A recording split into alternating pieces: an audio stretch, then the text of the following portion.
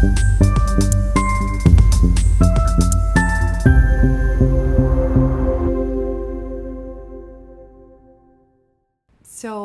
this podcast is going to be a lot heavier than our previous podcast, our introduction. So this is actually going to be about our faith transition and kind of finding our way back to Christ and leaving the Mormon church. And I'm honestly kind of nervous, which is weird because we've shared this story with so many people before. We're really open book. We really are an open book. But I think just the weight of it can just seem so heavy. And it can make it hard. I mean, we're sharing this publicly, where before maybe we've just kind of shared it with just like close family and friends. Yeah. But I think why we feel a little nervous is that we just want to make sure we portray it in the right way. Yeah, for sure. We want to say all the right words, so we might not say everything perfectly. Mm-hmm. And we don't want to seem like we're bashing like the religion that we came from. And we have a lot of family and friends that are in the faith still, and we love them very much. And we're happy, like as long as they're happy, we're happy. And I would hope the same for us in our religion and our views. But it's just hard. It's hard when this was such a foundation for our marriage and for our family. Mm-hmm. But I also think that this can be a really big light for people who maybe are going through the same thing, whether it's from the religion that like we came from or like another religion. So hopefully it's really just a learning experience for most people to know they're not alone. Yeah. Mm-hmm. So I think Brad's going to kind of give you a rundown of just like what religion we came from, the basic beliefs, and then we'll kind of share like our perspective of growing up, and then kind of how it ties into like us getting together. Yeah, and where we're at now. Yeah. Yeah. So in the last, in the introductory episode, we had talked about how, I can't remember the wording of it, but how basically changing your perception on how you feel like your life should have been. Mm-hmm. And how if you kind of leave room for like mystery and not have to plan everything and know how everything expects, or you expect everything to go, just brings so many opportunity for growth. Yeah. So regardless of if you're like leaving this church or that church or going through a phase at work or whatever, I think the common theme for us is that like I think we have a perception of how we feel like life, the perfect life should be. Yeah. And I think a lot of my perception, at least, growing up in the Mormon church, centered around the Mormon ideals, and how I feel like my perfect life would look. Mm-hmm. And kind of just being flexible and knowing that rarely actually do things go to according to your plans. Right, exactly. There's plenty of songs where they say, there's that Thomas Rhett, yeah. Life changes. Yeah. You make a plan and you then make a plan and God you hear God laughing. That's right. For sure. And I think that's exactly that. I think that speaks a lot to different circumstances in our life. I think there's a lot of times where we've made a plan and then it's just like, haha, nope, never mind. Mm-hmm. This is really what it is, Yeah. And I think our faith transition was kind of one of those. Mm-hmm. Although it wasn't really like a haha moment, it was like a really, really hard thing to go through for sure. Yeah. But yeah, do you kind of want to give a rundown of what like our belief in like the LDS faith, the Mormon faith, Church of Jesus Christ of Latter-day Saints? It's known by like a few, but yeah. Kind of the stages of like how I guess the textbook Mormon would be is like you're born in the as a member of the church, you are blessed. They have a baby blessing shortly after you're born, and this is a blessing that typically the father would do in front of the whole congregation. And if your father is not a member, or like, I guess under the discipleship to be able to give you a blessing, it's usually like a grandparent. Yeah, a brother or uncle. Yeah. Yes. Yeah. And all of the ordinances in the church are done by people who have been given what's called the priesthood. And when do you get the priesthood? So at the age of 12, you get the Aaronic priesthood, which Okay. is like they call it the preparatory priesthood, and it prepares you for the Melchizedek priesthood, which they believe is the priesthood that Christ had and gave to his apostles. Okay. Right. So if you're going to do any of the ordinances like baptism, you have to have been given that authority by the like laying on of hands.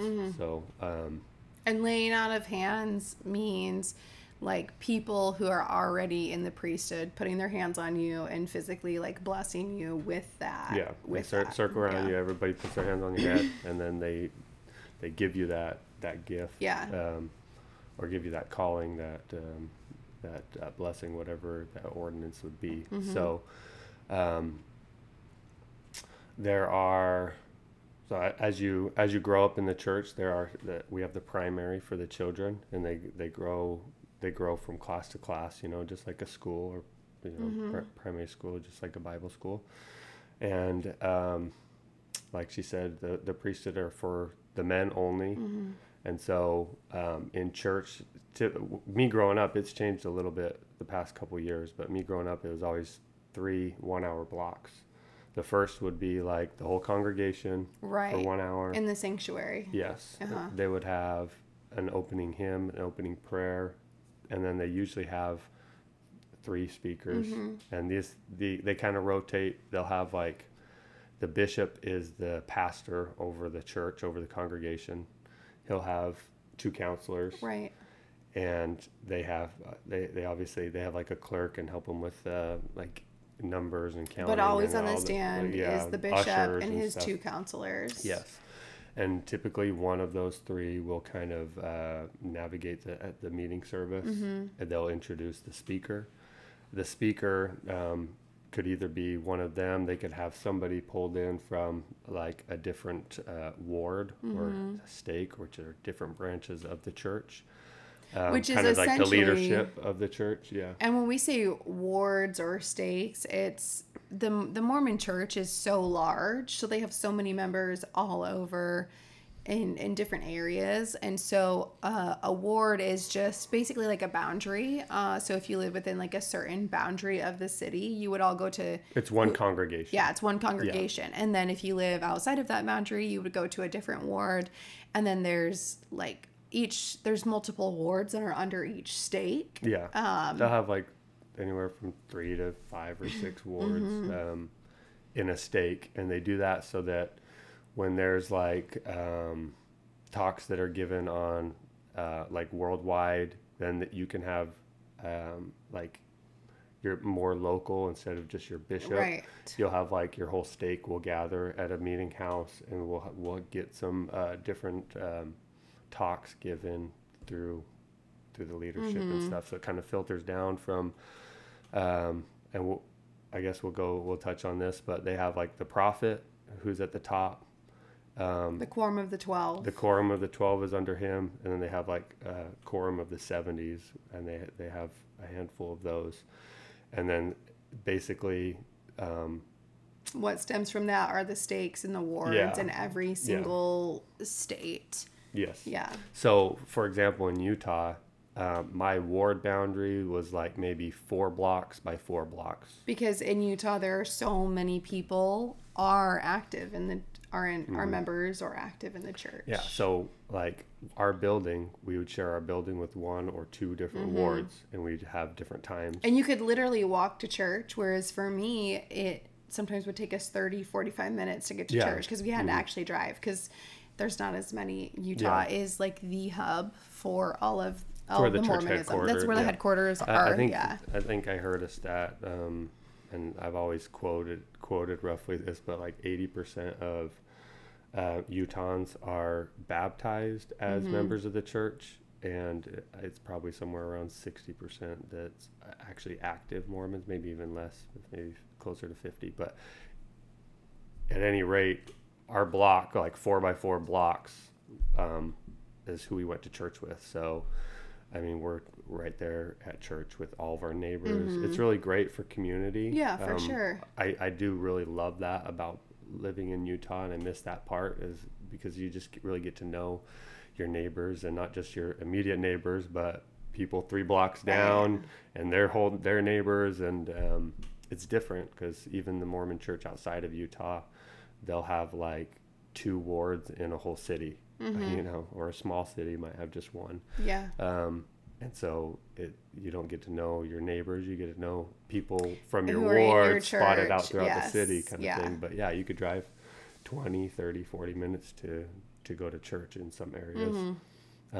But yeah, in Utah, there's always a church building within 3 blocks. You know, they're all real close. So you mentioned that the boys got the priesthood. And do like the women have anything? So the women don't get any of that priesthood authority, but they are a part of the Relief Society, which is the America's oldest women's group. So basically, it's not broken down like the bishopric and his counselors and stuff, as far as like authority, laying on of hands, but it is similar where they'll have like a Relief Society president, and she'll have counselors and they organize. So I was mentioning the 3 blocks. So the first one is a whole congregation, your whole family sits through it. During prayers, there's no like, thank you, Lord, thank you, Jesus, no hallelujah. It's all quiet. They're all hymns, so nobody's, lifting their hands or anything like that. It's very, very quiet. And then during the talks, when you don't clap. No, but when they close it, they'll close it in the name of Jesus Christ, amen, and everybody repeats amen. And so after that first hour, it's about an hour and 10 minutes, then you would go to so the children would go to like one the primary class where they have like music again, and essentially it's classes. Yeah. And they're it's basically broken down in age groups. Right. Well, everywhere, like for adults and everything. So there's one part where the children will go to like a big class where they're all together, and again, like they'll do music and kind of just different, like a lesson. And then after that hour, they'll split up and go to an individual age group. Yes. A class. Yeah. And then like the men and the women, it's kind of the same thing. They'll go together in one big class, and then after that hour is over, then they'll split up and go to Relief Society, and then like and the priesthood and stuff. So the last classes, the men are all in one group, women are all in another. So church was always very, very long for us, and I remember that being something really difficult for me. 3 hours at church. And it's really formal, like it is very set schedule. Formal. I mean, it's a worldwide church, so they have the same curriculum that you generally should stick to. So in theory, everybody in the world should be learning the same lesson on the same day. Yeah. And then that way you can relate to other people throughout the world of what was taught, and it's just it's a great way to teach. And every so often there's state conference, so all of your wards will get together, and you'll have like you'll join together, and you'll have one big meeting. It's typically only like an hour, and then I think it's 2 hours. Yeah. And then twice a year they'll have general conference, where back in the day when we, at least I don't know how it was for you, but for us, we would have to actually go to the church to watch general conference. And it would be broadcasted. And it would be broadcasted to the church. But now it's just done on TV, and you can just stay home and watch it, or you can watch it on the internet and that's stuff. broadcast from the conference center in Salt Lake City, and it's just a huge building. Right. You can get like a ticket or a recommend to go and watch it live, and you can see like the prophet and all the leadership of the church. Basically, like maybe it's not an arena, but I mean it can it's fit like, a lot it's of people. It's like a mega church, but it's not like what you'd see on TV with people running around or anything right. crazy. But the building size is like that for sure. Yeah, they have a giant, beautiful organ, but it's it's all hymns. It's basically the same format with opening hymn, opening prayer, and talks and stuff. And so when you're in the church, after you get your blessing, like you had mentioned when you were younger, you go through those classes, those courses, you receive the priesthood as a man, and then typically when I was this age, when you turn 19. Well, hold on, you forgot baptisms? Oh yeah. So baptisms, what they call the age of accountability is 8 years old. So they say the idea is that at around the age of 8, you are now old enough to take accountability for your sins. Yeah, for your sins. So the belief is that you're born innocent as a child, and but we all make mistakes, right? And at the age of 8 is when we're now accountable for those mistakes.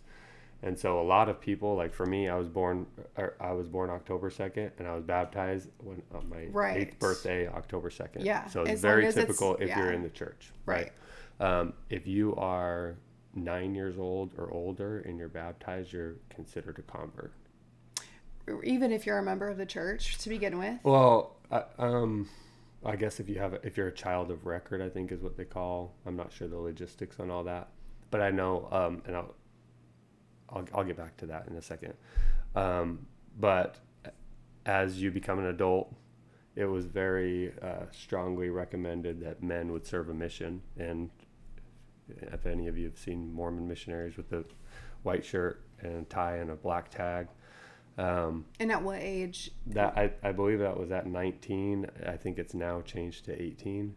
But typically they say that every able man. I actually think that. For men it was 18.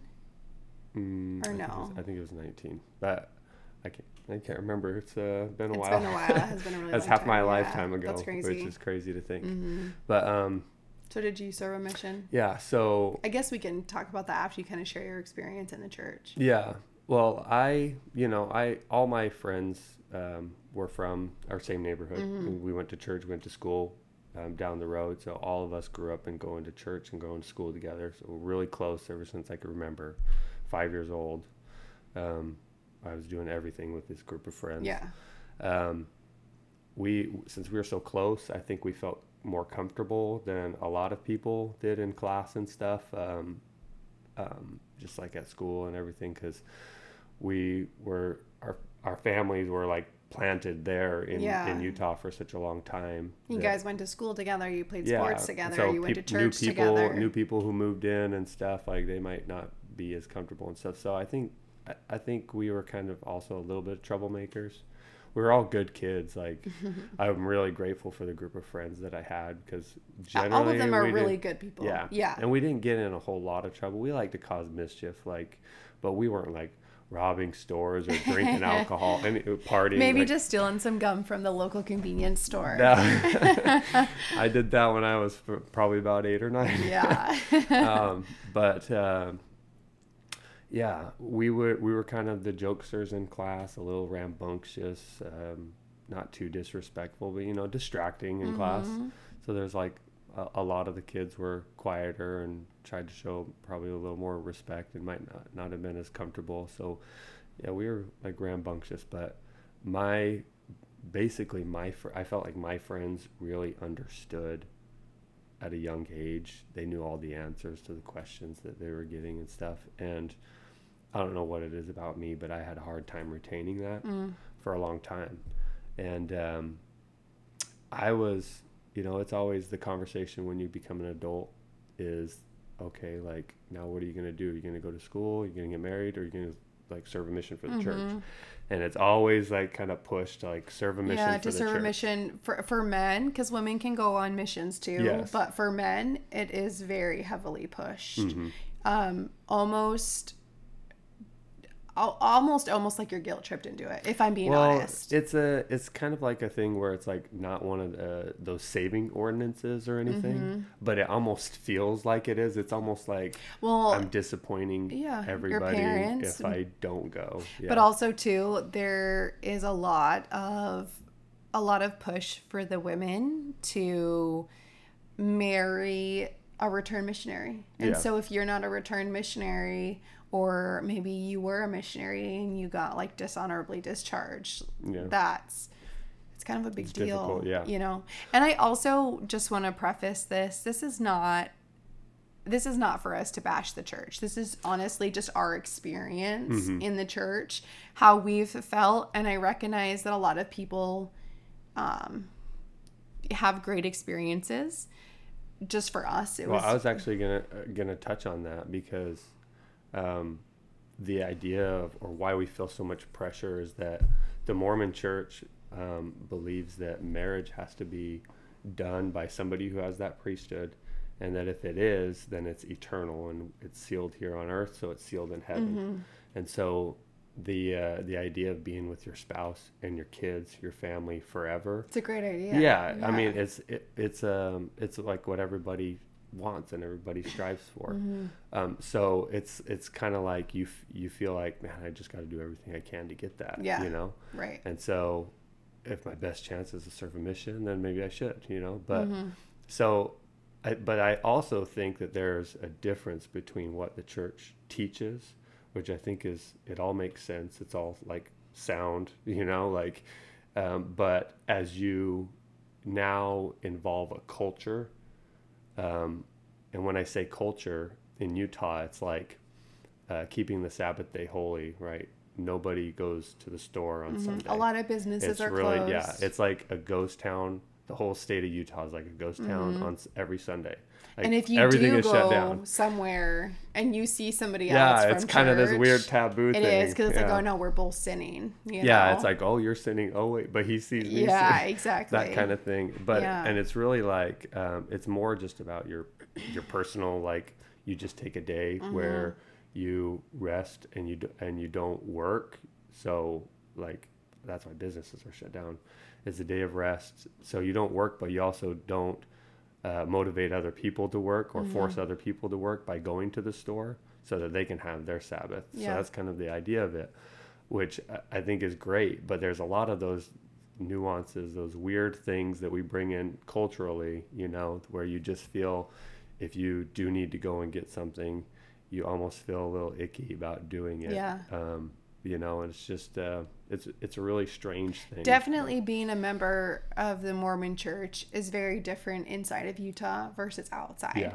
I mean, of course, like the core values The teachings are still are all the the same. Yeah, worldwide they're all the But same. as far as people's reactions, just sometimes people suck, you know, and the things that they try to turn into doctrine that really aren't doctrine can have like a negative impact on those around them, you know. Well, you know, I can't help but to think, with 80% of Utahns being like technically Mormons of the church, it's like, how many are actually like in good standings with God? Like, if you just look around at people, you know, it's like, you can't really judge people. We're not there to judge, but the idea that like 80% are actually striving for a relationship with God, and it's like, it doesn't seem like that, right?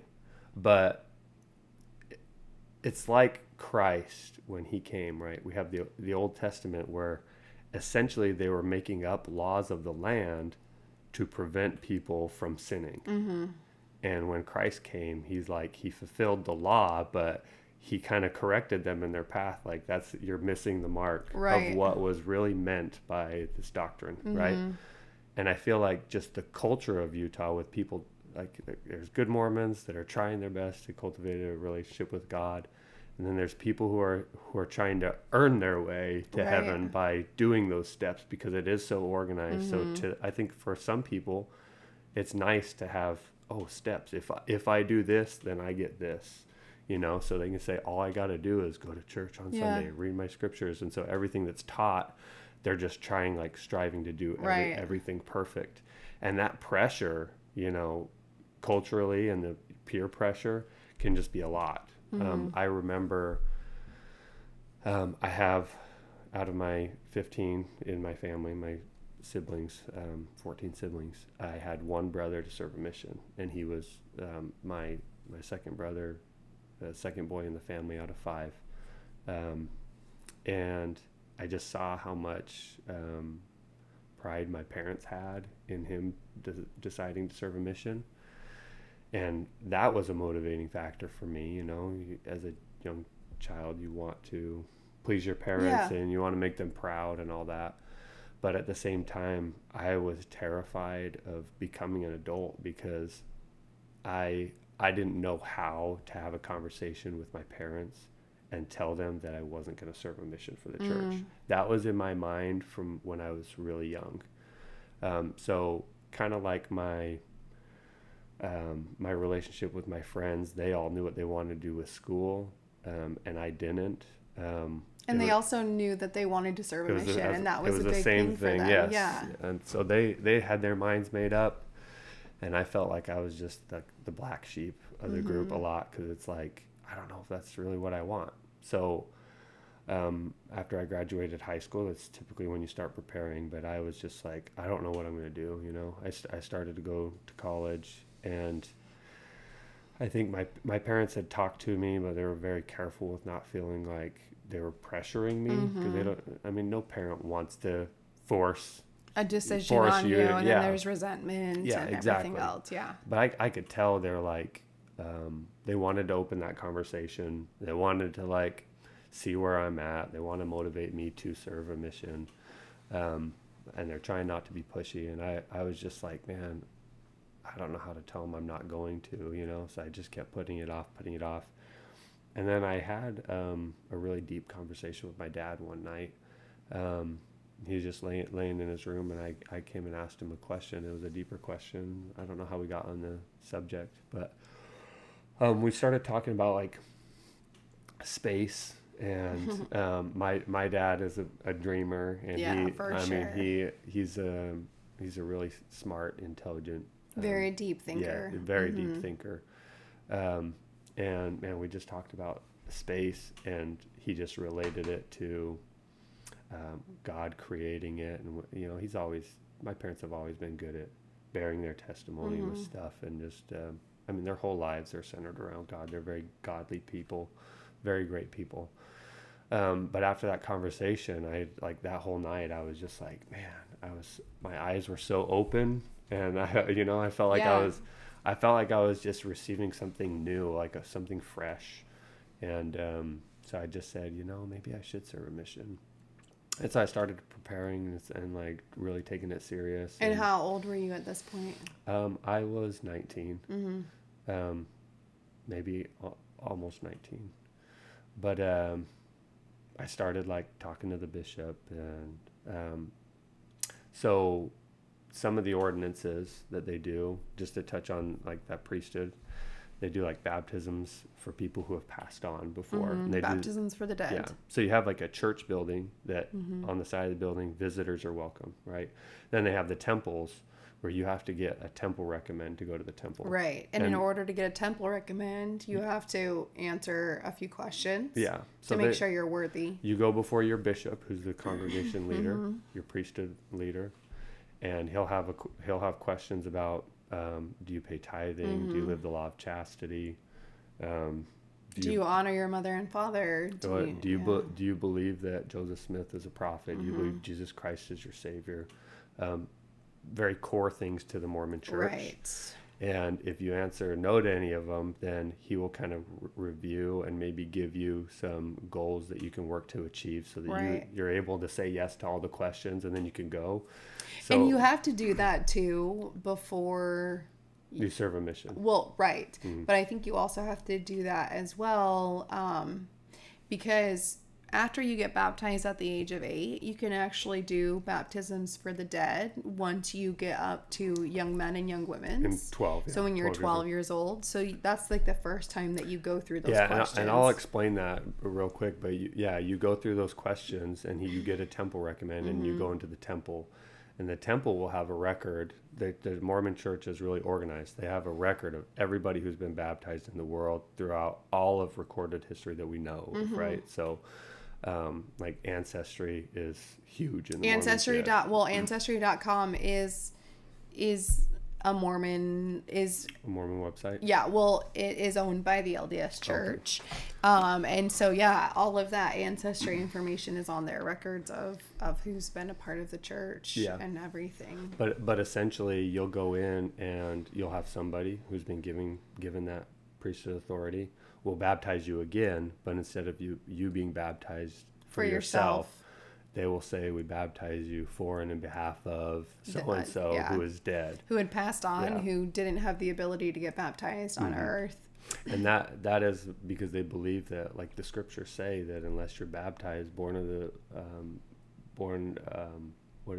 the water and of the Spirit, you cannot inherit the kingdom of God. So they're doing the work for those who never had the opportunity to hear. And I think there's a lot of beauty and symbolism in all that.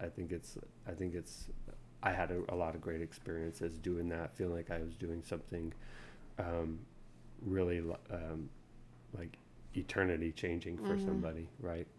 But then as I prepared for my mission, I had some things that I had wanted to discuss with my bishop, and I haven't been attending like super faithfully, so that was a big one. He wanted me to attend for a certain amount of time without missing and stuff, and then you go through the temple, and you're given your garments, or they're like underwear, but it's like just a white shirt. And this is after you, like, this is when you're preparing for a mission? Yes. Okay. So before you go into the Missionary Training Center, the MTC, you have to go through that process. And then from there, basically it's an undershirt. Sometimes they have like a swoop neck, so you might be able to wear a V-neck or something, but you wouldn't be able to wear tank tops without showing it. And then they're just like boxer briefs for the bottom, but they're all white, right? But they go down to the knees. Yeah, almost. Almost to the knee. And this is called getting endowed. And you also, so you do this when you're preparing for a mission, and you also do this when you're preparing to get married, like maybe a week or so before you get married. Right. So I did it to go on my mission, and I'll touch real quick on my mission. So I did serve a mission for the LDS Church in Atlanta, Georgia, which is not that far from us. 3 hours from us. Yeah. And I think my first temple experience was, it was really, really difficult for me. So I have a close relationship with my parents, right? I see them every day. I know that they wear garments, right? And in the temple, part of the ceremony of the endowment, they change into a different like robes and stuff, and they have a hat and booties and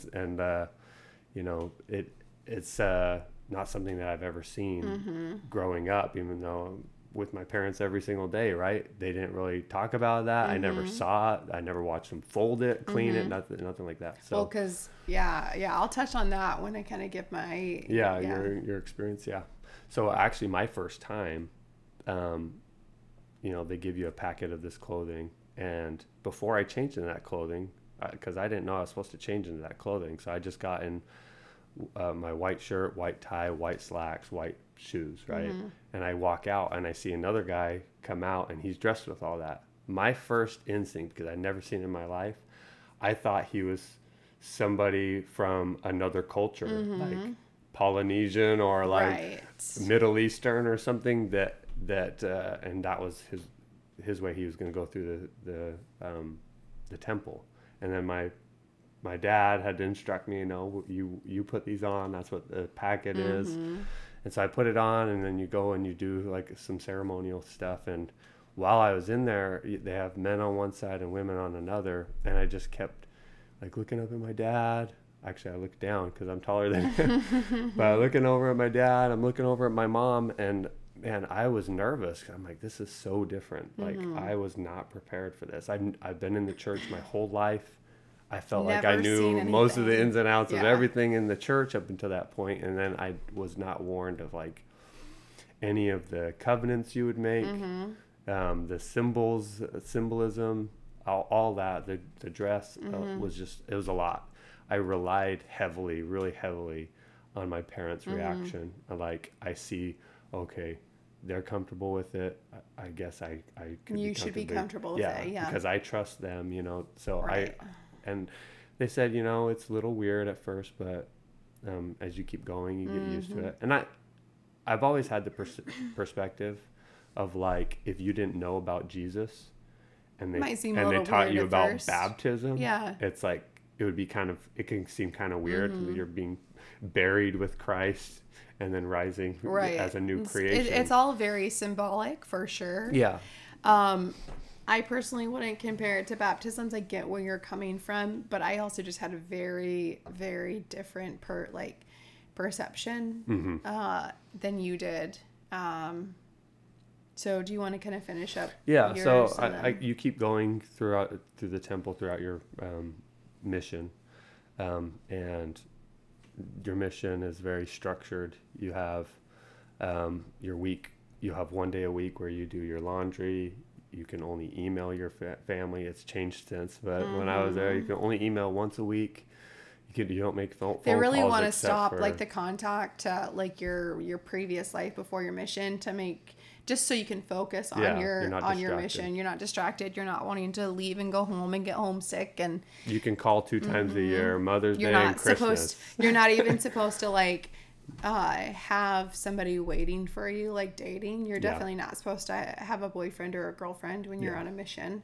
So males typically would serve for 2 years, and then females were serving for 1.5 years. But I think that's all changed as well. So now I think you can serve anywhere from 1.5 years to 2 years as a male. Even when I was there, there's a lot of guys who would leave maybe 3 months earlier. And women used to not be able to go until they were 21, and now I think they can go when they're 18. I think 18 for male and female, but I'm not sure. I'm not. It's just been a while since it's been a very long time for sure. In fact, I just did a job last week in a Mormon church, and I was like just reminiscing on my childhood and stuff. I'm like, man, it's been a long time since I've been in a Mormon church, so it's been a minute. So I know things have changed a lot. After we left the faith, we only went one time, and that was like a very interesting visiting. Well, we went with my mom and stuff. Yeah, after we had moved here and everything.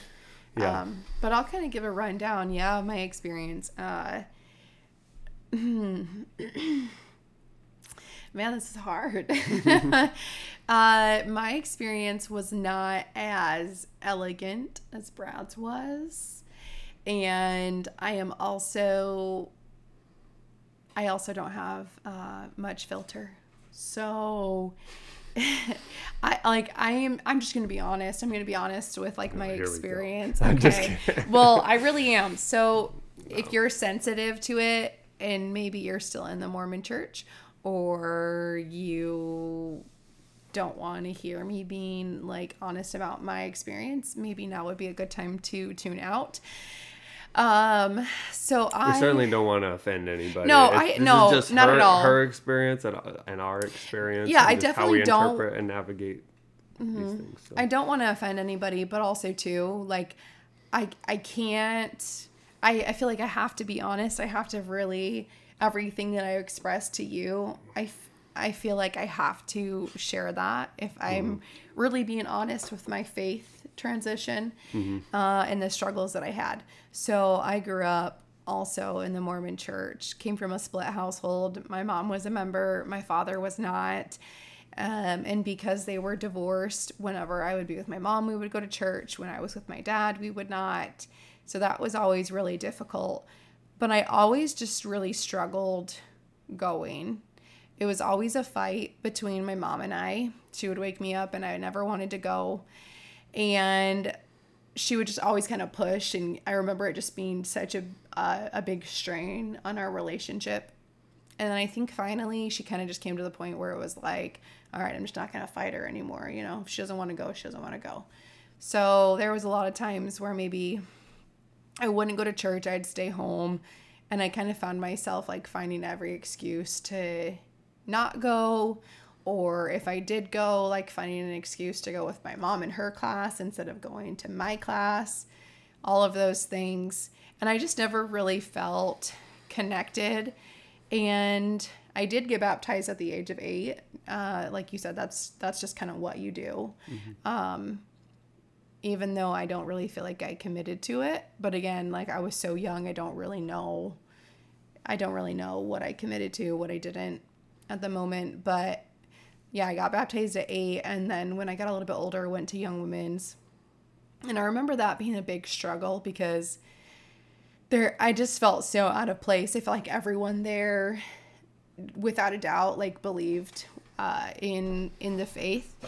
And I almost felt like I just wasn't good enough. You know, there was one time where we were doing I don't know, like, some pictures or something. And so we were supposed to, like, bring a dress. And I brought, like, a spaghetti strap dress, which was totally not what people did. And I just remember kind of getting, like, these looks or these comments of, like, how it was inappropriate and stuff. And I shouldn't be wearing, like, a spaghetti strap dress. But I'm also, like, super young, and I'm like, why is this bad? You know?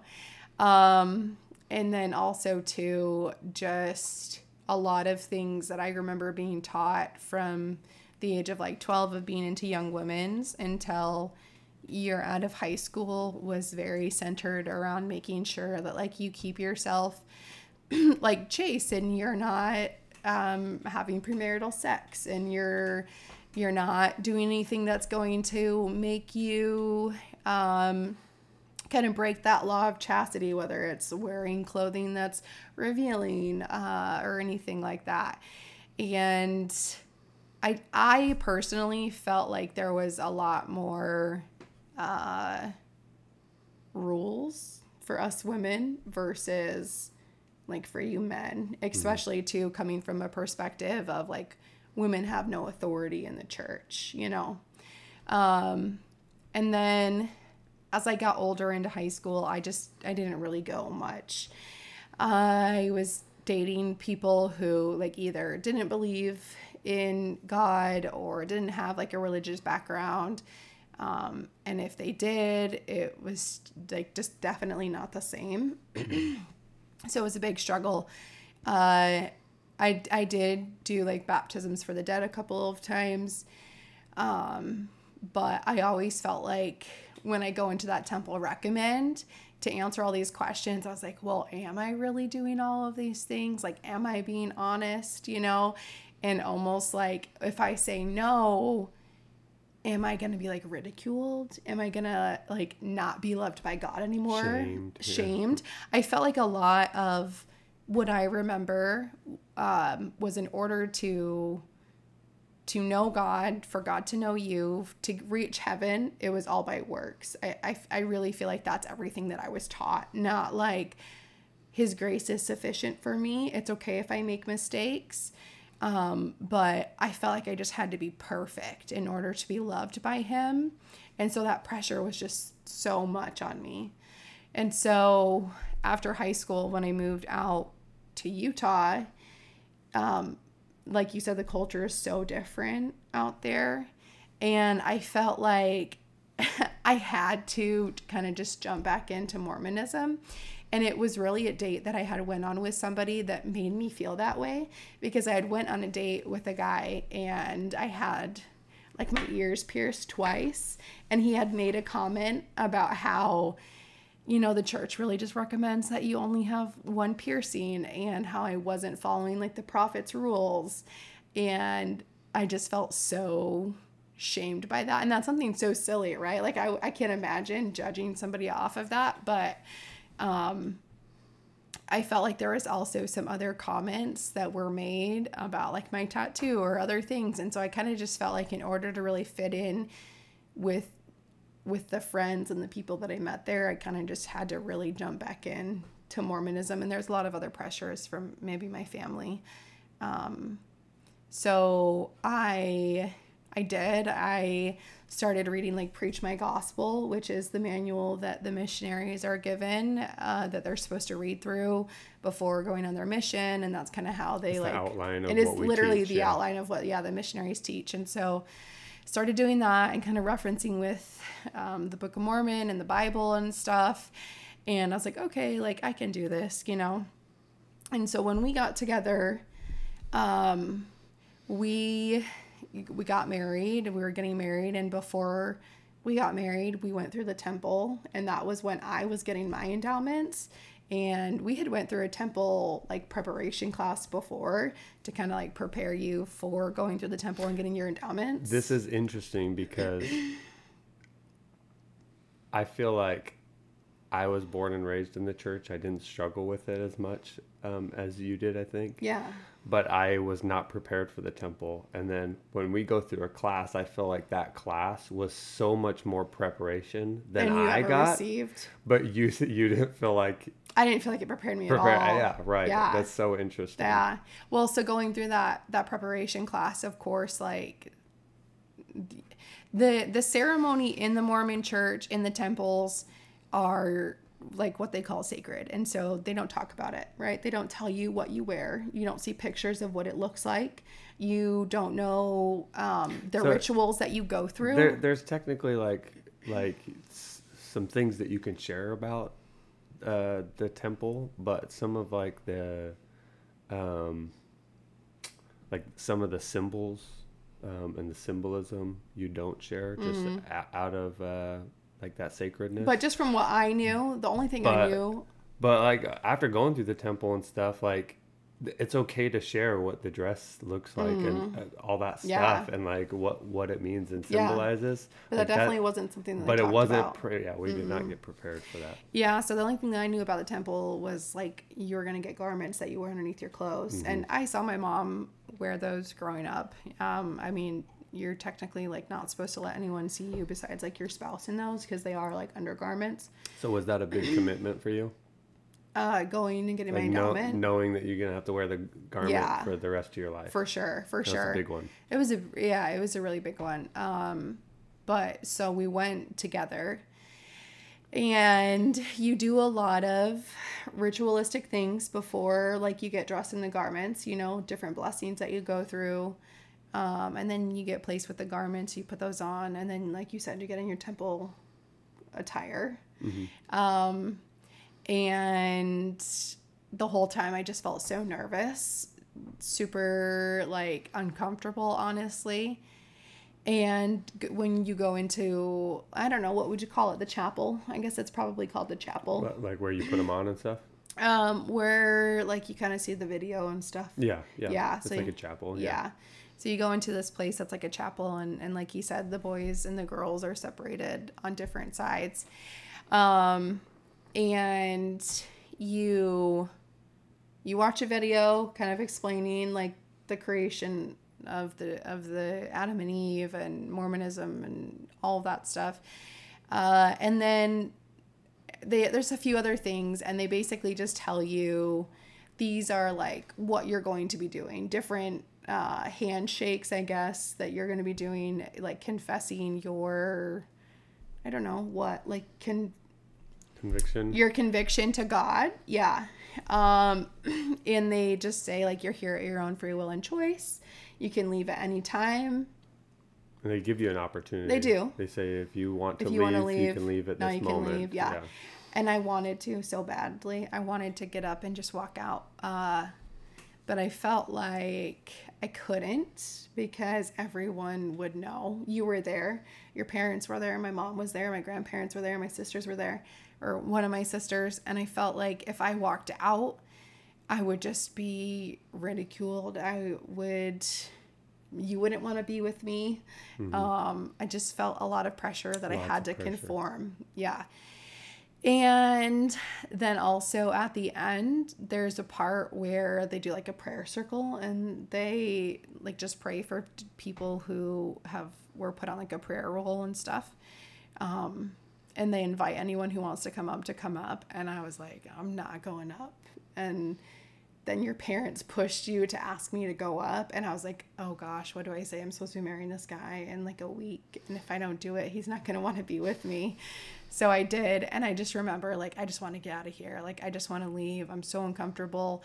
And to just put it very blatantly, I felt like I had just joined a cult. And that's going to be really hard, I think, for people to hear that. But I really felt like I was doing something that was so not for God.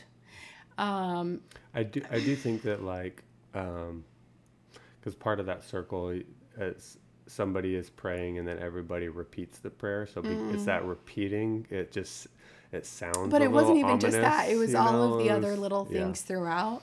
And honestly, I'm getting like really emotional thinking about it because it was, that was so hard. It's really hard going through something that you feel like you prepare your whole life for and it's not what you expect, you know? And to feel like you're a disappointment not only to your family, but you're also a disappointment like to your future spouse or to God. It's a lot of weight to carry. And I was just told like, well, the more you go back, the more you'll understand. And so I tried to go back after we got married and it just never got easier at all. And it was just like such a really difficult thing for me. And I remember bringing it up to you a couple of times after we got married, and you just were like so defensive about it and like so upset.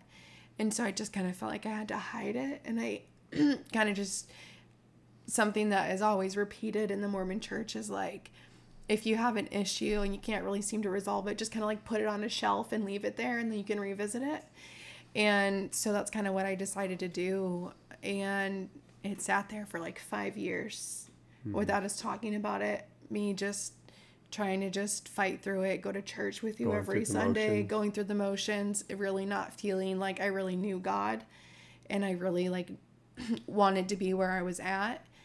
But there came a point where I finally was just like, enough is enough. I can't do it anymore, you know? And so I brought it up to you. And like, I don't know, what was that like for you when I brought that up?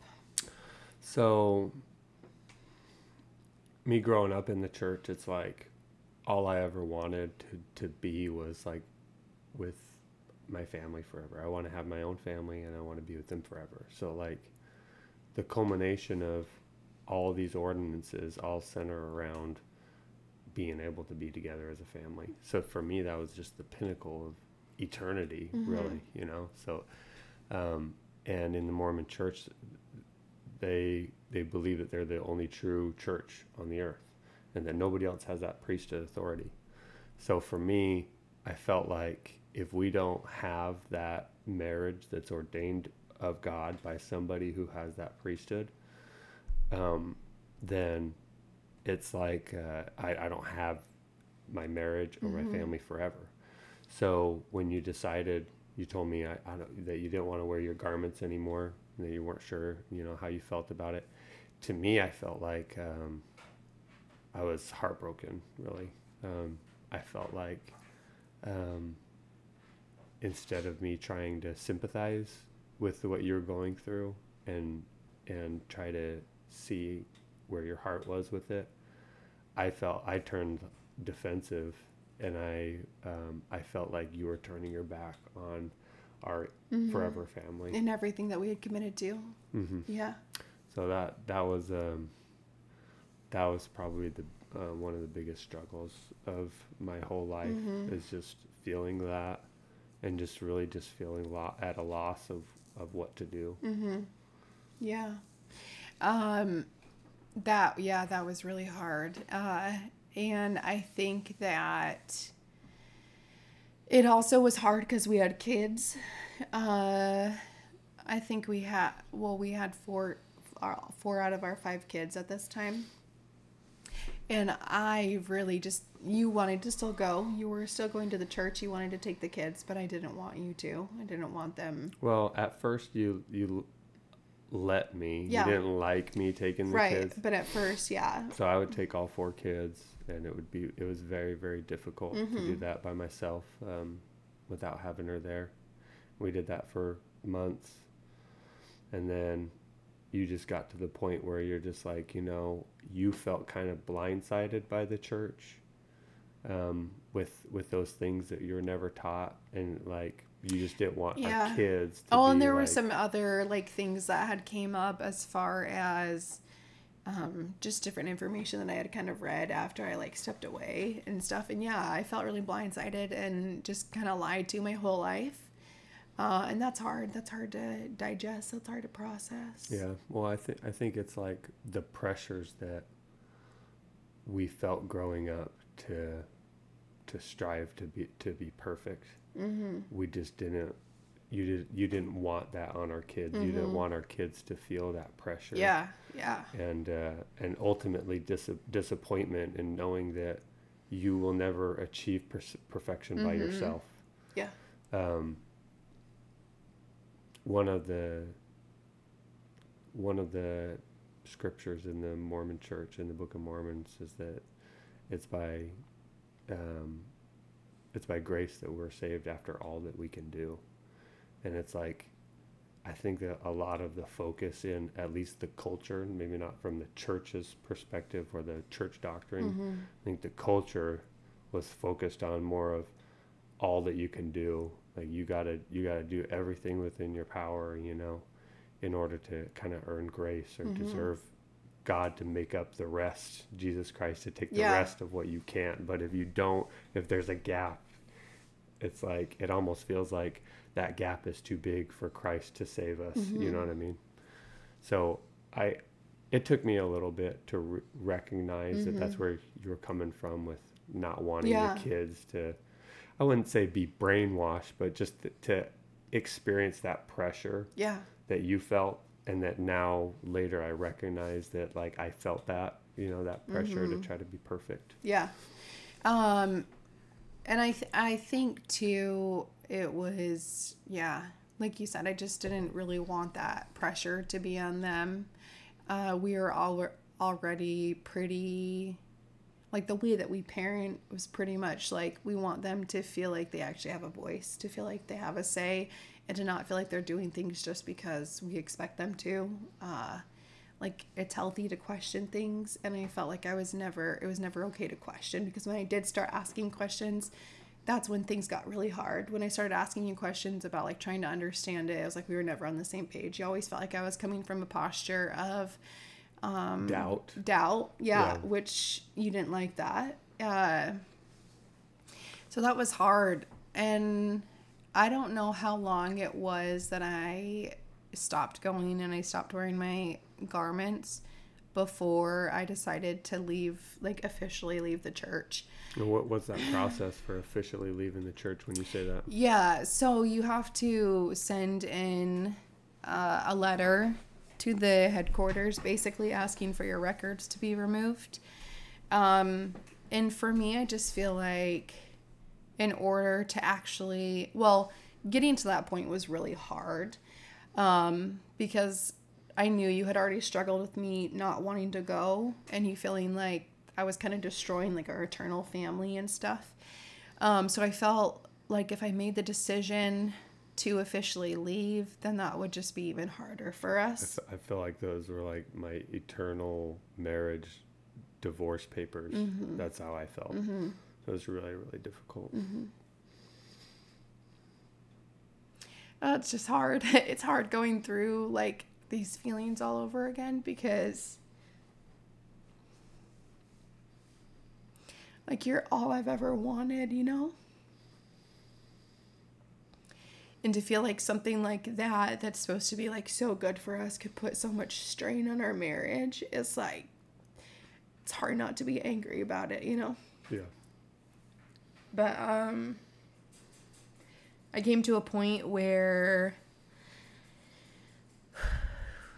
I finally just decided, like, I couldn't continue being in this limbo anymore of, like, do I just need to kind of, like, suck it up and just deal with it and just move on and continue to be, like, the best member of the church that I can be?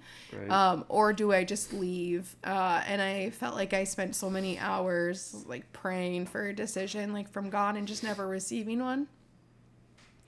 And so finally I just kind of had to make that decision on my own.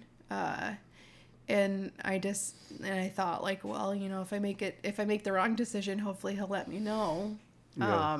And vice versa. If I make the right decision, hopefully, like, that will be shown too. And so I decided to, like, officially leave. And in order to do that, you have to send a letter to the headquarters to let them know that you want your records removed. And which means that, so when she says records, they hold a record for everybody. Like, they'll have my ordination date, my baby blessing date, when I received both of the priesthoods, when I served my mission. All these things they have a record of. So with her removing that record, essentially, in order for her to be back in good standings with I would the have church, to go through getting baptized. and We would have to like go through the temple go again, through the all temple that. again. Yeah, everything.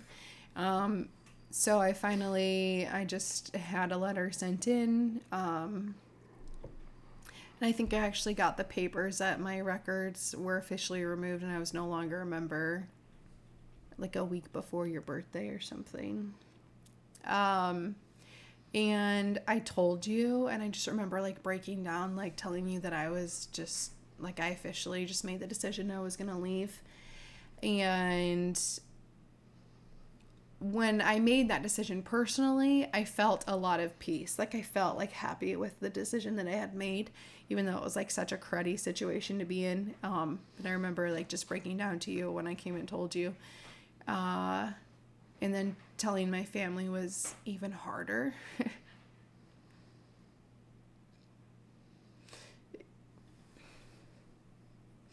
Especially like telling my mom was really, really hard. And I remember her like just not understanding and being really, really hurt by it. And my biggest thing is like I hate disappointing her. She always used to say like, you know, parents can get mad at you, but like the worst thing that you can feel is like disappointment. And so if she ever told me that she was disappointed in me, I knew that like I had really done something wrong. And even though she didn't tell me that she was disappointed in me from like removing myself from the church, I felt that. I felt like I had disappointed her, and I felt like I had ruined everything that she had worked for with her family. But you know, she did ask me like, feel like you're tearing yourself away from our family. I feel like you don't want to be a part of our eternal family anymore. And like, what does that mean for your family? It was hard. It was really, really, really hard.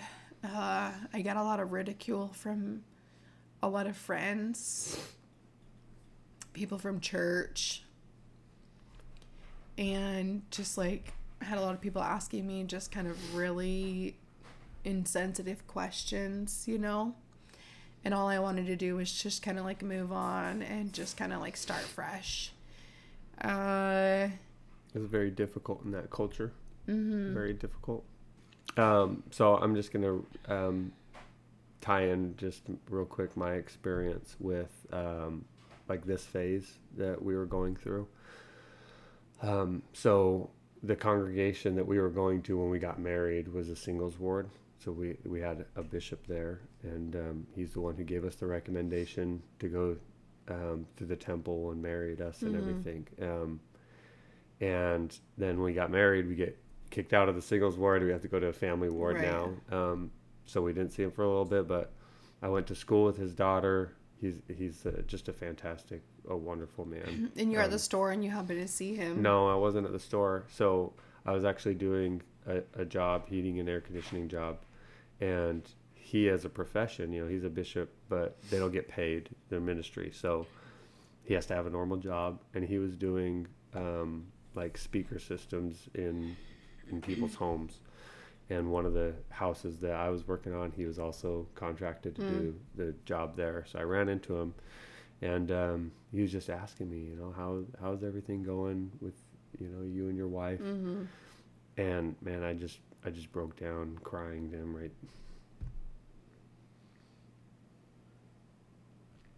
just right on the side of the house, you know, and just I just let him know, you know, we're not in a good place. I told him, you know, my wife has decided that she's not going to wear her garments anymore, and like I was almost expecting him to like sympathize with me and be like, let's pray for her, what can we do to get her back on track, kind of thing. But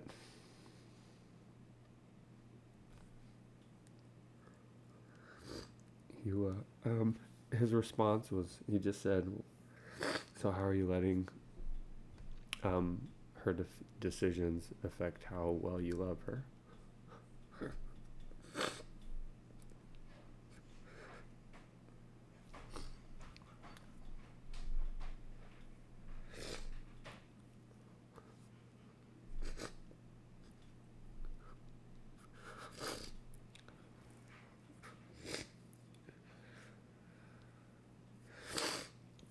I was just blown away with that response because it's like a two-part thing. Like, he seemed like he had a complete understanding of like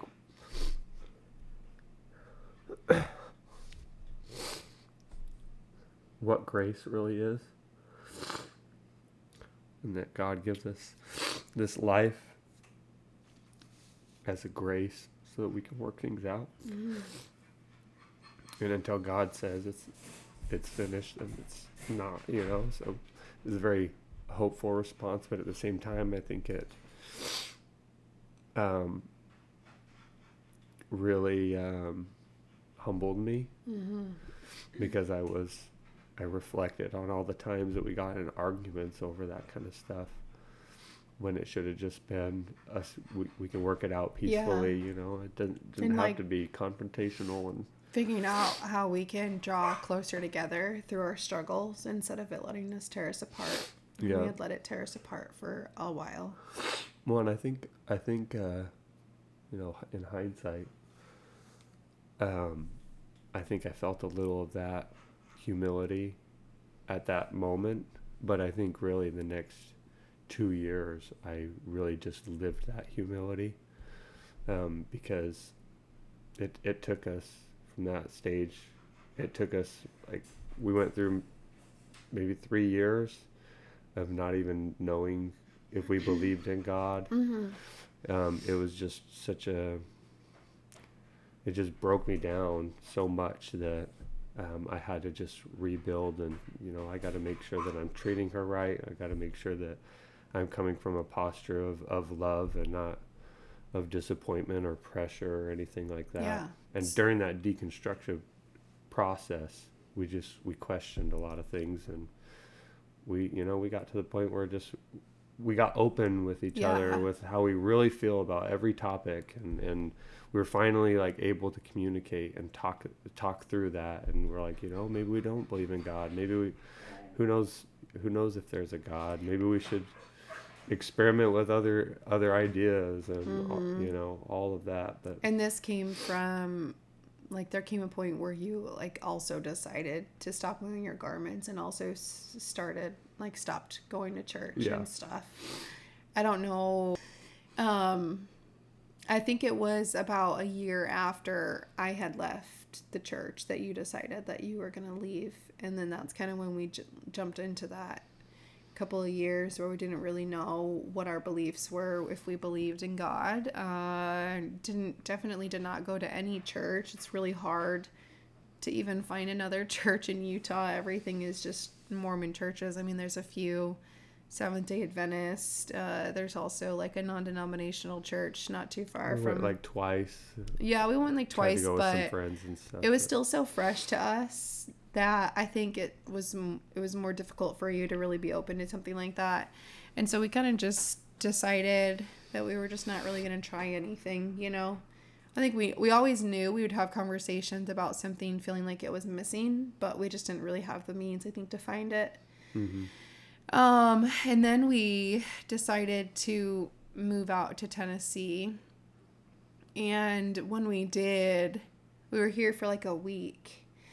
And I was like, just telling you, I think we kind of need to find a church, you know? I'll tell you, like, our whole marriage I felt like normally it's the woman who's dragging her husband to church. Yeah. I was like, man, why can't I have that problem? You know? I was like, I always feel like I'm dragging her to church. And then when we moved to Tennessee, it was like all of a sudden, like, the roles were switched, where now she recognized that we were missing something. We didn't know what it was. Yeah. We knew that it was based around what we want to teach our children as far as faith. Right. But we didn't know what that looked like. Yeah. So, but yeah, I just told you, I think we need to find a church. And so I just Googled. I literally just went on Google and I typed in churches in Shelbyville. Non-denominational churches, right? No, I don't even think I put in non-denominational. Oh, okay. I think I literally just put in churches. But that's what we were kind of looking for. Yeah. So Gateway was like one of the first ones that kind of caught my eye. And we went, and it's actually, and this was new for our kids too, because it had been a couple of years since they had been to church. They hadn't. But that's still the only experience they knew was Mormon Yeah. church, and it was a couple years removed, and they were still really young, But so new to them too. so we pull up to Gateway, and the church is in an old Walmart building, and it was so funny because Sophia, our oldest, she says, "Why are we at the store? I thought we were going to church." And I'm like, We just just joking. laughed. Yeah, we laughed, and I just jokingly said, "We're shopping for Jesus." But it was so true. You know, we were just trying to find something that was just gonna like fill our cup. Oh, I'm getting emotional again just thinking about it because it's just been like so great. It's like happy tears this time though. You know, it's been really good. It's been really good for our relationship. How are the first few times going for you? Yeah, it was definitely. And what is Gateway like? Like we talked about like our upbringing in the Mormon church, where it's like solemn prayers, Right. quiet. You can hear a pin drop. So Gateway is definitely a very spirit-filled church. Not as much as some where like people aren't going around speaking in tongues and stuff. But I mean, there's good music. People are raising their hands. People are like sometimes jumping up and down because like they're just like so into it. There's We've had people like dancing. flag twirlers before. And people who play like I think they call it a chauffeur or whatever. Or I don't know what they call it. Like a big. We've even had a couple guys brought. That's what I'm talking. That's what I'm talking about. I think okay. it's called a Oh, okay, I got you. So it was very different. The first time it was new, and I wasn't like weirded out, but I was just like, I've never done this before. So crazy. But man, everyone was so inviting. I just remember seeing so many people and them just like introducing themselves. And it just all felt so genuine, not like, oh, let me just hurry and get you committed to this church. It just felt really natural. And one of the people that we met that day, like, still goes there. I still admire her so much. You want to drop her name or no? She already knows who she is, but yeah. And we decided to go back a couple of times. We had went to some like meetings, groups that they had.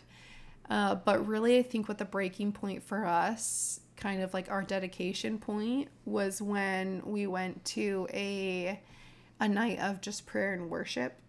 And that whole night, all they did was like the worship team just played a bunch of music, and you're just in the chapel, sanctuary, just listening and, you know, praying with each other, praying by yourself. People up at what they call the altar, which is just the front of the stage. They have a prayer team if you need someone to pray for you. They're praying. They're on their knees, you know. But for us, that was huge. That was really huge. I remember we just cried a lot. We prayed a lot. We cried a lot. We sang a lot. Like, it was, that for me was like my conviction moment of like, I want to be committed to like whatever this is. I want to be committed to it, you know. Just felt like the Spirit so much. And we've been going ever since. It's been 4 years, which is wild. Can I share my first time experience? Yes, please do. Well, please do. So I think Stephanie was like wanting to find something different, and I was in this spot where it's like, I don't know if I believe in God, but also if I'm going to another church, I'm still like stabbing the Mormon church in the back and my upbringing in the back. Because even though he stepped away from the Mormon church, he never had like his records removed, and even to this day he still hasn't, so you're technically still on record. Yeah, so they can still find me. Which they do.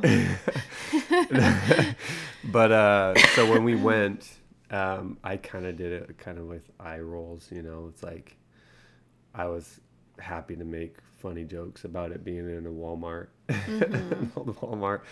But anybody who knows me, I've just always loved music. I can live my life just like every experience quoting different songs that will relate to what we're going through. That type of thing. I've just always loved music. But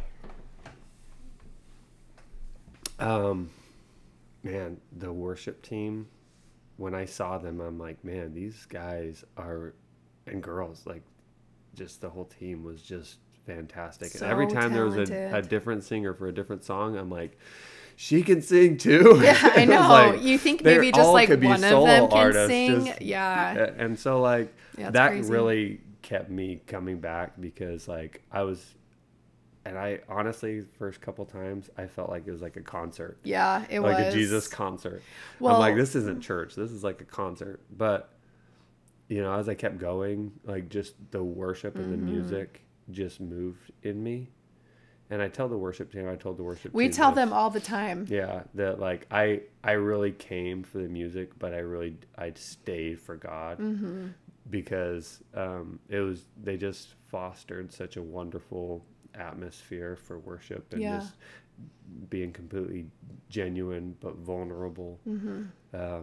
And I just hold a lot of respect for them and what they do in their craft and just inviting the Spirit and just who they are as a person as I've got to know them. And it took, you know, maybe 3 or 4 times, and we had that night, and being born and raised in the Mormon church, you don't see hands going up. Yeah, and stuff. not at so all. It's like, man, not people saying amen. I kind of want to join. And I've told the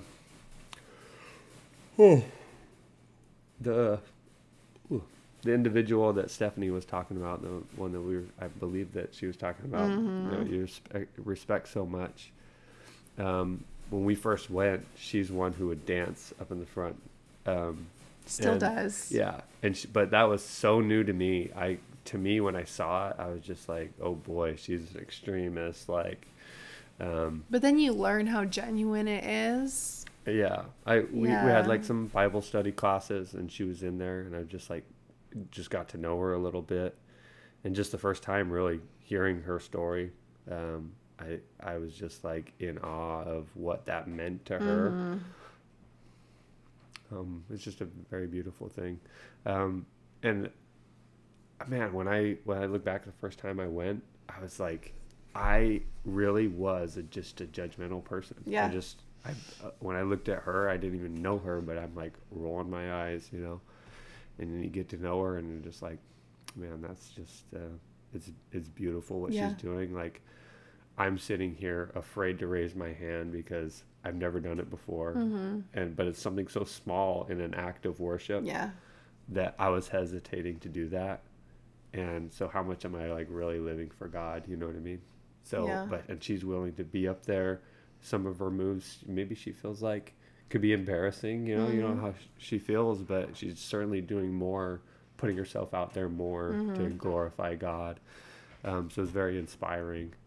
Well, and you kind of going back to like the whole judgmental thing, I feel like for me, something that I really learned stepping into a new faith and learning God's grace is that I really have become unjudgmental of everyone based on like their actions. Of course, like there's always those times that we slip up, but I feel like where I was as a person before in like our old faith versus now, it's like I just feel so sad that I ever had like such judgmental thoughts and perceptions of people. But like now that I understand really like what God's grace does for us, it's like you don't look at people like that anymore, you know? Which is exactly like what the love of Christ is. Yeah. You know?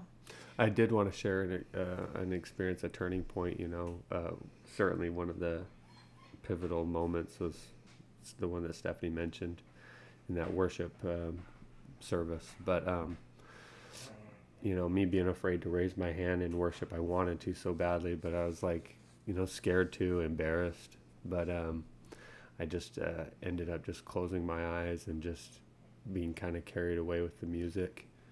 And I just had an experience I've never experienced before. I felt like I was floating, all the people just disappeared, and like the music was there, and I wasn't doing anything. I wasn't lifting my hands or singing. I didn't know the words or anything, but I felt like I was just finally in a posture where my heart was worshiping God. And I just felt like I just was lifted up and was just alone with God. And it was so much that like when I finally opened my eyes after either the song or the service ended, I kind of like forgot where I was. Yeah. It's like one of those moments where you go camping or you sleep at a friend's house and then you wake up and You're think you're in your expecting bed to be at and you're home like, and you're not. what is this? Oh, okay. Yeah. Yeah, that's where I'm at. It was one of those moments. And I just feel like God really just met me there. As I was the instant I try to turn my heart to him, he's there, to just wrap me in his arms. And like really we just haven't looked back since. Yeah. I mean, of course there's been times where I think we've struggled with our faith, like, oh man, is God really hearing me? Is he really answering my prayers? But regardless of what faith you're in, everyone goes through that, it's just normal. It's hard to really sometimes trust that there is really someone out there that fully understands you and fully loves you, is fully committed. And like really his grace is just sufficient, and that can be hard to trust sometimes. Yeah, for sure. I think sometimes we get to where it's like we feel like we have to either do certain things or be in certain churches affiliated with certain people in order to like to feel that. Yeah. And to just know and recognize that like our journey is all just very personal. Right. Like it's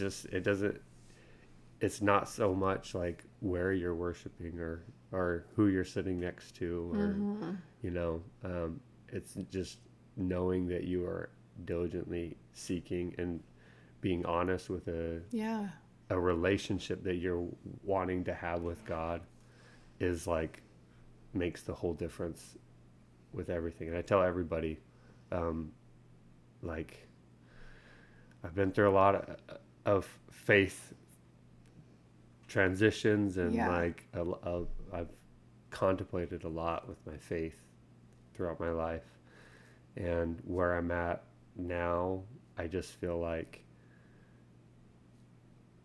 God is not hiding from anybody. Like he's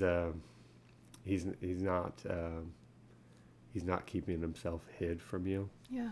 It doesn't matter where you're at. If you're honestly seeking him, he will guide you, and he will provide the things that you need in order to foster a relationship with him. And I just I never had that my whole life. I never felt that. And but feeling it now is just like it's so great. Different. Yeah. It's so different. Yeah. It's like learning what grace really is. Having it explained. I had it explained to me once, and I won't go into details about how it was explained, but it just made so much sense to me, and I'm like, man, why wasn't I just taught that? And I actually saw a talk from somebody in the Mormon church who talked about it and explained it that way, and I'm like, I know that there's people in the Mormon church who have that honest relationship with God. He is definitely directing their lives, and and they're living under that grace that God has. And the Mormon church, as they understand the doctrine, they understand really what grace is at its core. But I never felt like I knew that. Right. I never felt like it was either explained to me, or maybe it's just everything's in God's timing, can't pinpoint all of the nuances of that, but that's really for the first time in my life where I really just felt like I understood and felt what God's grace is. Well, and just kind of where we're at now, just to kind of give like a rundown for everyone. Like I said, we've been going to the same church for 4 years now. Don't see us leaving unless we move.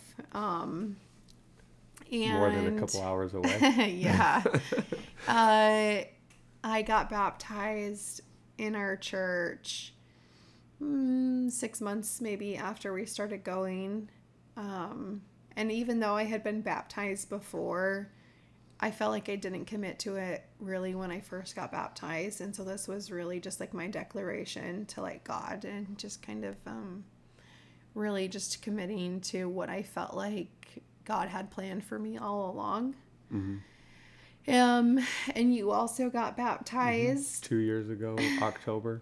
Was it really only 2 years ago? It was 2 years ago. That's crazy. I think for a while I felt like, I don't know, I would know I was baptized. Yeah. I can accept that baptism now, even though I feel like I didn't really understand or really agree to that as an 8-year-old.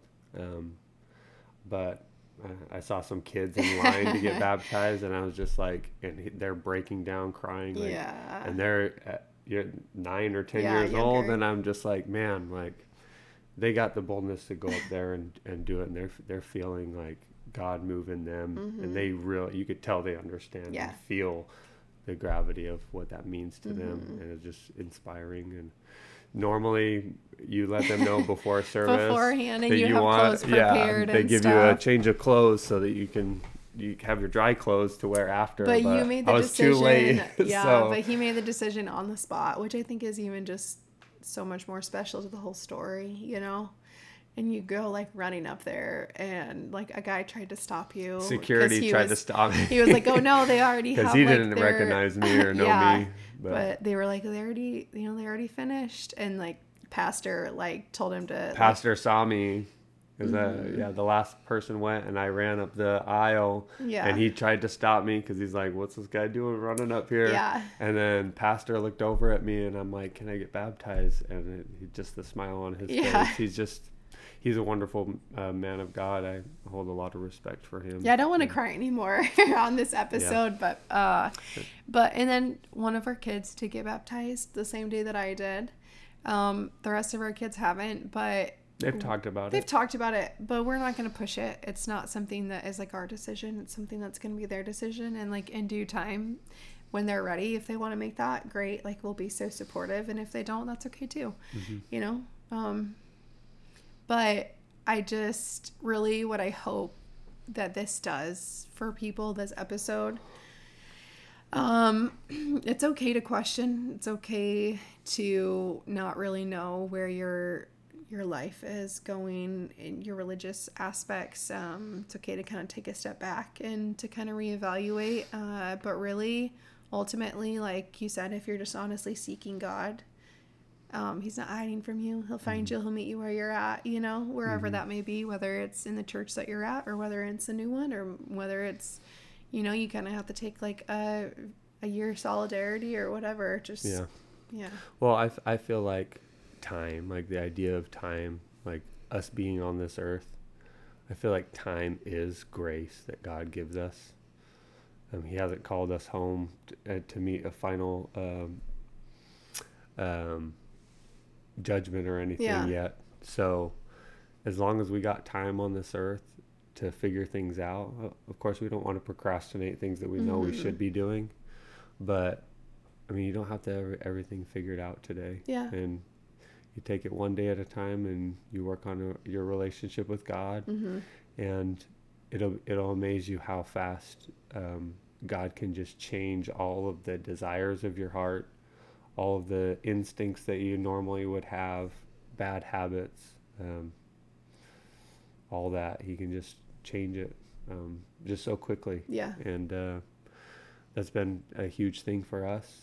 And we just really wanted to share with all of you and anybody interested in listening to our story. Yeah, for sure. I know that there's like a lot of my family, a lot of my friends who we haven't really sat down and had this kind of discussion. There's a couple that I have, but we just really wanted to just share our heart with this, so that people can see where we're at. And really, this is the whole epitome of no BS, you know? Life is not perfect. It's not always sugar-coated.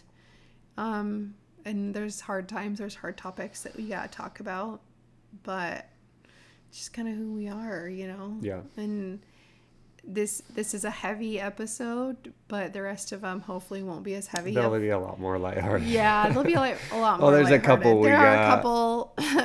we sat here yeah. and debated on what we wanted to talk about this time, but kind of feel like this had to go before a lot of the other episodes because it kind of leads into I think it foreshadows everything. I think decisions that we've made in our marriage and parenting, yeah, in our careers, just different things for sure. So appreciate you guys being there with us as we sit there and pour our hearts out and we cry and we laugh and all of those things. And hopefully next week we'll be able to laugh a little bit more than today. For sure. Yeah. We love you. Thanks for watching. Have a good night.